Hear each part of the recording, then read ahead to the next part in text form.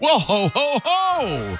It's Christmas Eve. Are you expecting some wonderful visit from St. Nick? I'm hoping that he likes my gluten-free cookies this year. I found, and I'm going to give it to Michael, a little bag of chocolate coal. Oh. Yeah, it's going to go right in his stocking.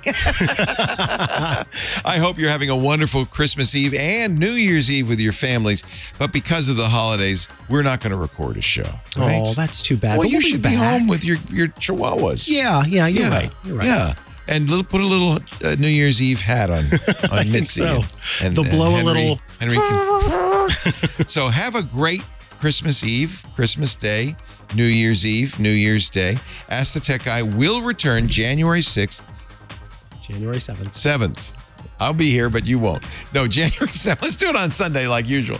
January 7th at our usual time.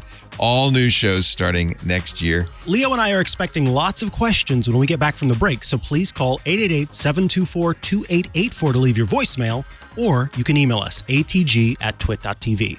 And Micah, happy holidays. Happy holidays to you, Have Leo. a wonderful Christmas. Thank you. And I hope your grievances do get aired around the Festivus poll this year. Loudly. Thanks, everybody. Happy holidays. Bye-bye.